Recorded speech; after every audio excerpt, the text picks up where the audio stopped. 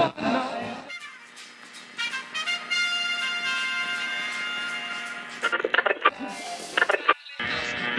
would I carry someone else's baby? And then she said, well, wow, it's so good to see that you're active and you stuck around for your family. And I was floored. I was floored because I know she probably thought that was going to be a compliment, but I was floored.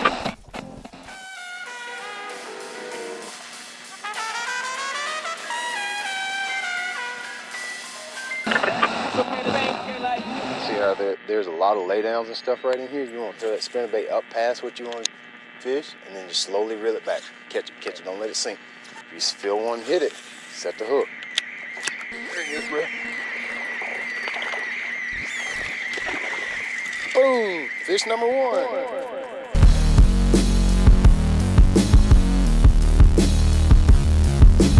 Welcome back to I'm ready to talk now.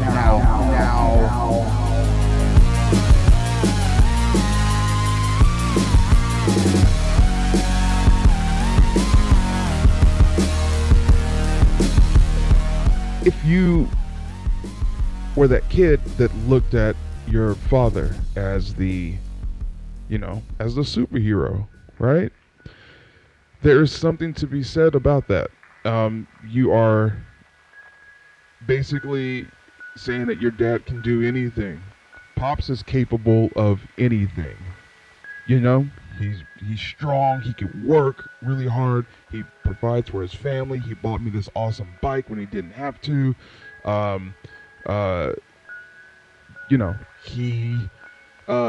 He took me to ball games. He took me to wrestling matches and all this stuff, and football games, and all these sporting events, and yada yada yada. That's how I looked at my pops. It's just, I think it's just a thing. In my eyes, Pop could do no wrong. He could do absolutely, truly nothing, really. But what really helped was that I got a chance to see my dad. Fortunately, he worked a lot. But when I say see him, he was actually there to be with the family, do weekend trips, and get out of the house, and he taught me how to fire off firearms, discharge firearms, and go fishing, and we went work on vehicles. Like I come from a long line of mechanics, and that type of shit is awesome. We went to drag races, and I'm talking about like vroom fast, not RuPaul stuff.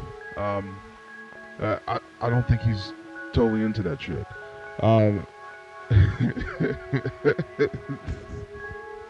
Just something about that RuPaul, gets me every time.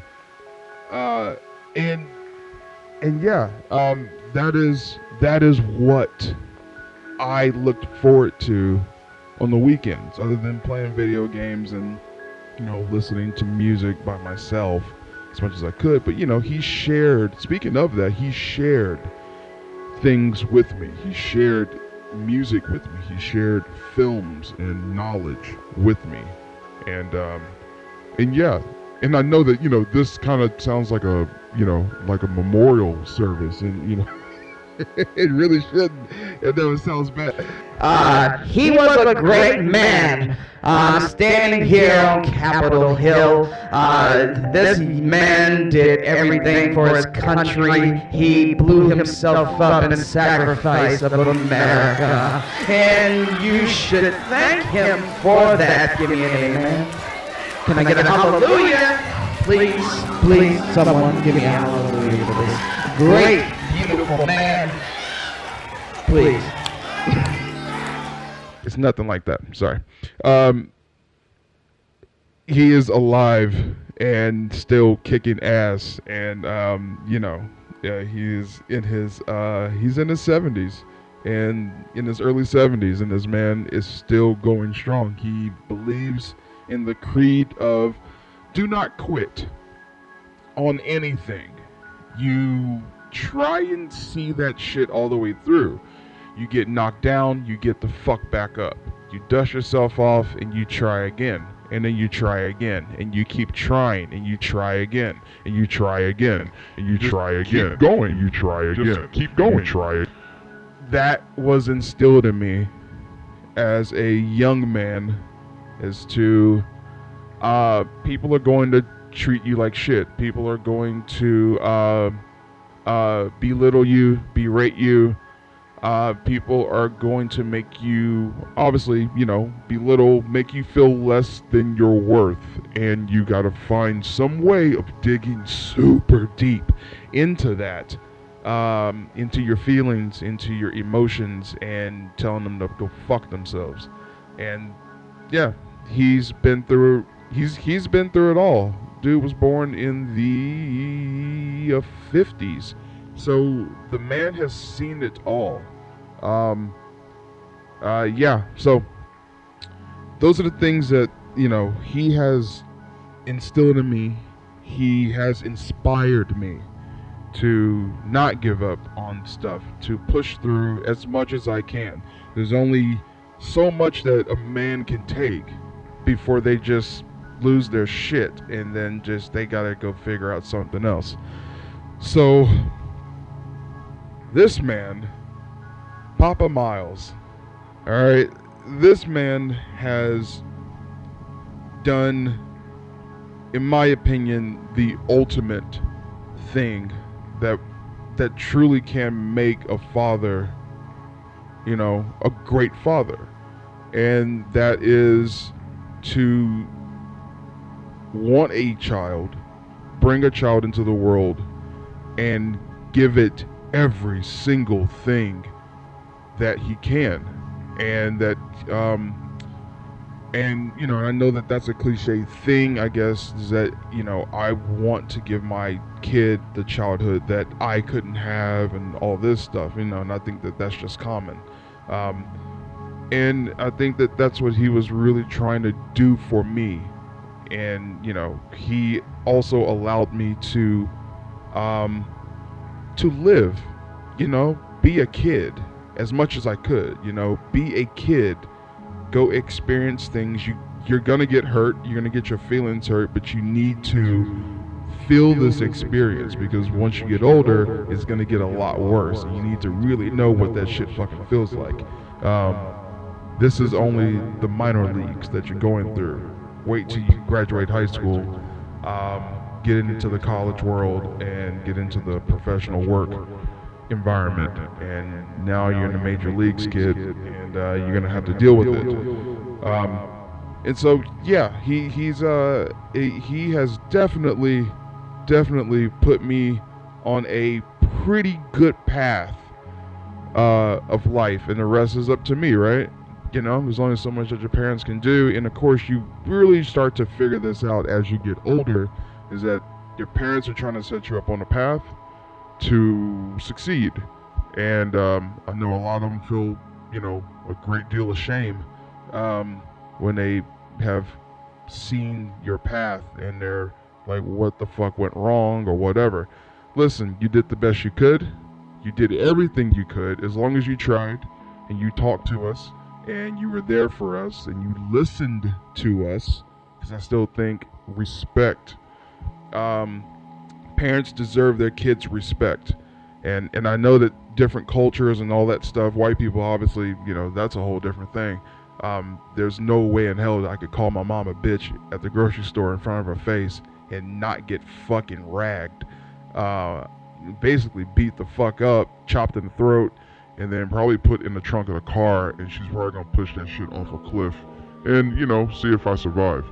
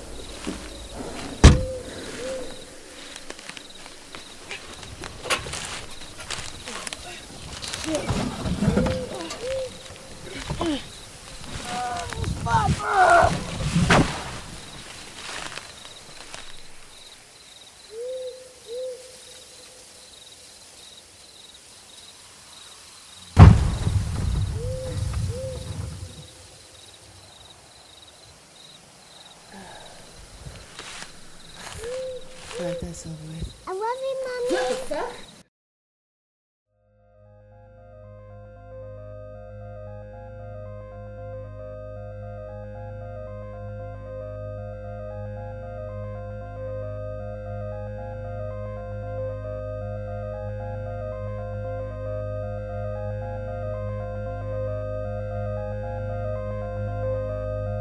Let's get back to my pop. We went fishing a lot, and you know, those are memories. You know, I'm here to talk about mainly the really great memories, and the memories that I'm still having with this old man is that going fishing was a big deal. We did that. He would come in my room, kick down the fucking door, flick on the lights, you know, rapid fire, and waking me up at 4 a.m. and, you know, literally yanking the sheets off my fucking body, which, let's be honest, man, that's a no-no. I mean, there's a thing that kids, you know, go through. You know what I'm talking about? It's a thing called morning wood, and it happens. And I need parents to, you know, fuck off with that. You know, you were a kid, you understand that, so don't just go busting in the room and embarrassing your child like that. Who wants to see their child's boner? That's the fuck is that? That's weird. Yeah, just almost like every other Saturday or whatever. We didn't even have to go fishing. He would just bust in my room and go, "Let's go do some shit." And I'm like, "It is 4 a.m., dude. Where are you going?" Because I want to sleep. Because I feel like my life is tough because I went to school and barely learned a goddamn thing. So, where are we going? And he just wants to get in the car and drive and go see things, and he can show me stuff and just be a father, right? He just wants to spend time with his kid. So, yeah, we went fishing a lot. We listened to music. We would be in the car and we would just listen to all kinds of music, and grew up on funk, jazz, you know, classic, you know, I guess what was becoming more of classic rock, and blues, and everything. He played everything, and we're chilling in this 1973 Buick Riviera, and just, as he calls it, cruising. And that is what we would do on the hot Texas mornings, is just cruise. And sometimes I thought this nigga was scouting for pussy. I don't know if he truly was or not, but I just knew that I had a honey bun in my hand, and he would say, "Look out the window," and there you go. And we're listening to all kinds of shit, you know, Steve Vai, Pink Floyd, Barry White, Herb Alpert, Miles Davis, list goes on and on. It was just an all-around good time, and he did that with myself and my siblings, and just a good time.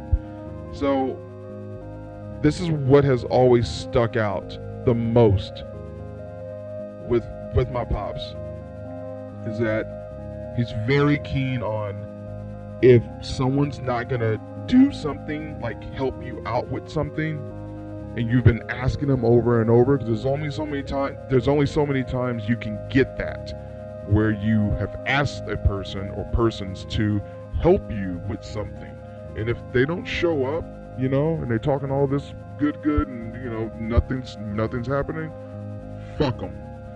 Do it yourself. And he has taught me that over the years. Just do it yourself. I've seen this man do plenty of things by himself, and people ask questions on, how did you do that? Where did that come from? Didn't you need help with that? And he says no. And I am a firm believer of DIY. It's in our blood, honestly. We just like to do shit on our own. We try and ask for help, it doesn't happen, and we're tired of waiting, so we do it ourselves. Yeah, I'm a firm believer of a lot of that shit. Man, if you still have a chance to hang out with your folks, you know, they can still move around, even if they can't really move around, just hang out with them, talk with them, learn some more shit, because they have a bunch of information that they have still yet to disclose to you. Just talk to them. You know, they just want to hang out with their kids. So, and I try and do that as much as I can whenever I go back home. I just want to hang out with my parents in a way and just say what's up and pick their brains a little bit about what happened back in the day and how they grew up, and you know, what has changed, you know, after, you know, 40 plus years, 50 years, like what has changed. It's yeah, just do that. You'll have fun. If your parents are cool, you'll have fun. If your parents smoke weed like mine do, you'll have fun. Just saying. It's a good time, and you are better off, and they're better off, and they feel way more comfortable with you being around. And yeah, it's a great experience. So yeah, don't act like you're too fucking busy. You know, go see your parents. I know that when you're in your fucking early 20s, everything is hectic, but just still try and make time and say what's up to your parents and hang out with them, because man, we have a lot of fun. True story. So much fun. Talk to him. Father.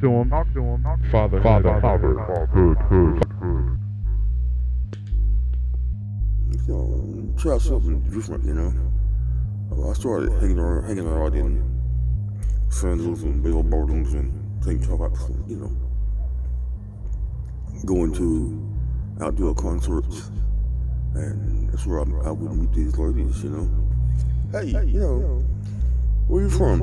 I said, oh hell, I'm in the military.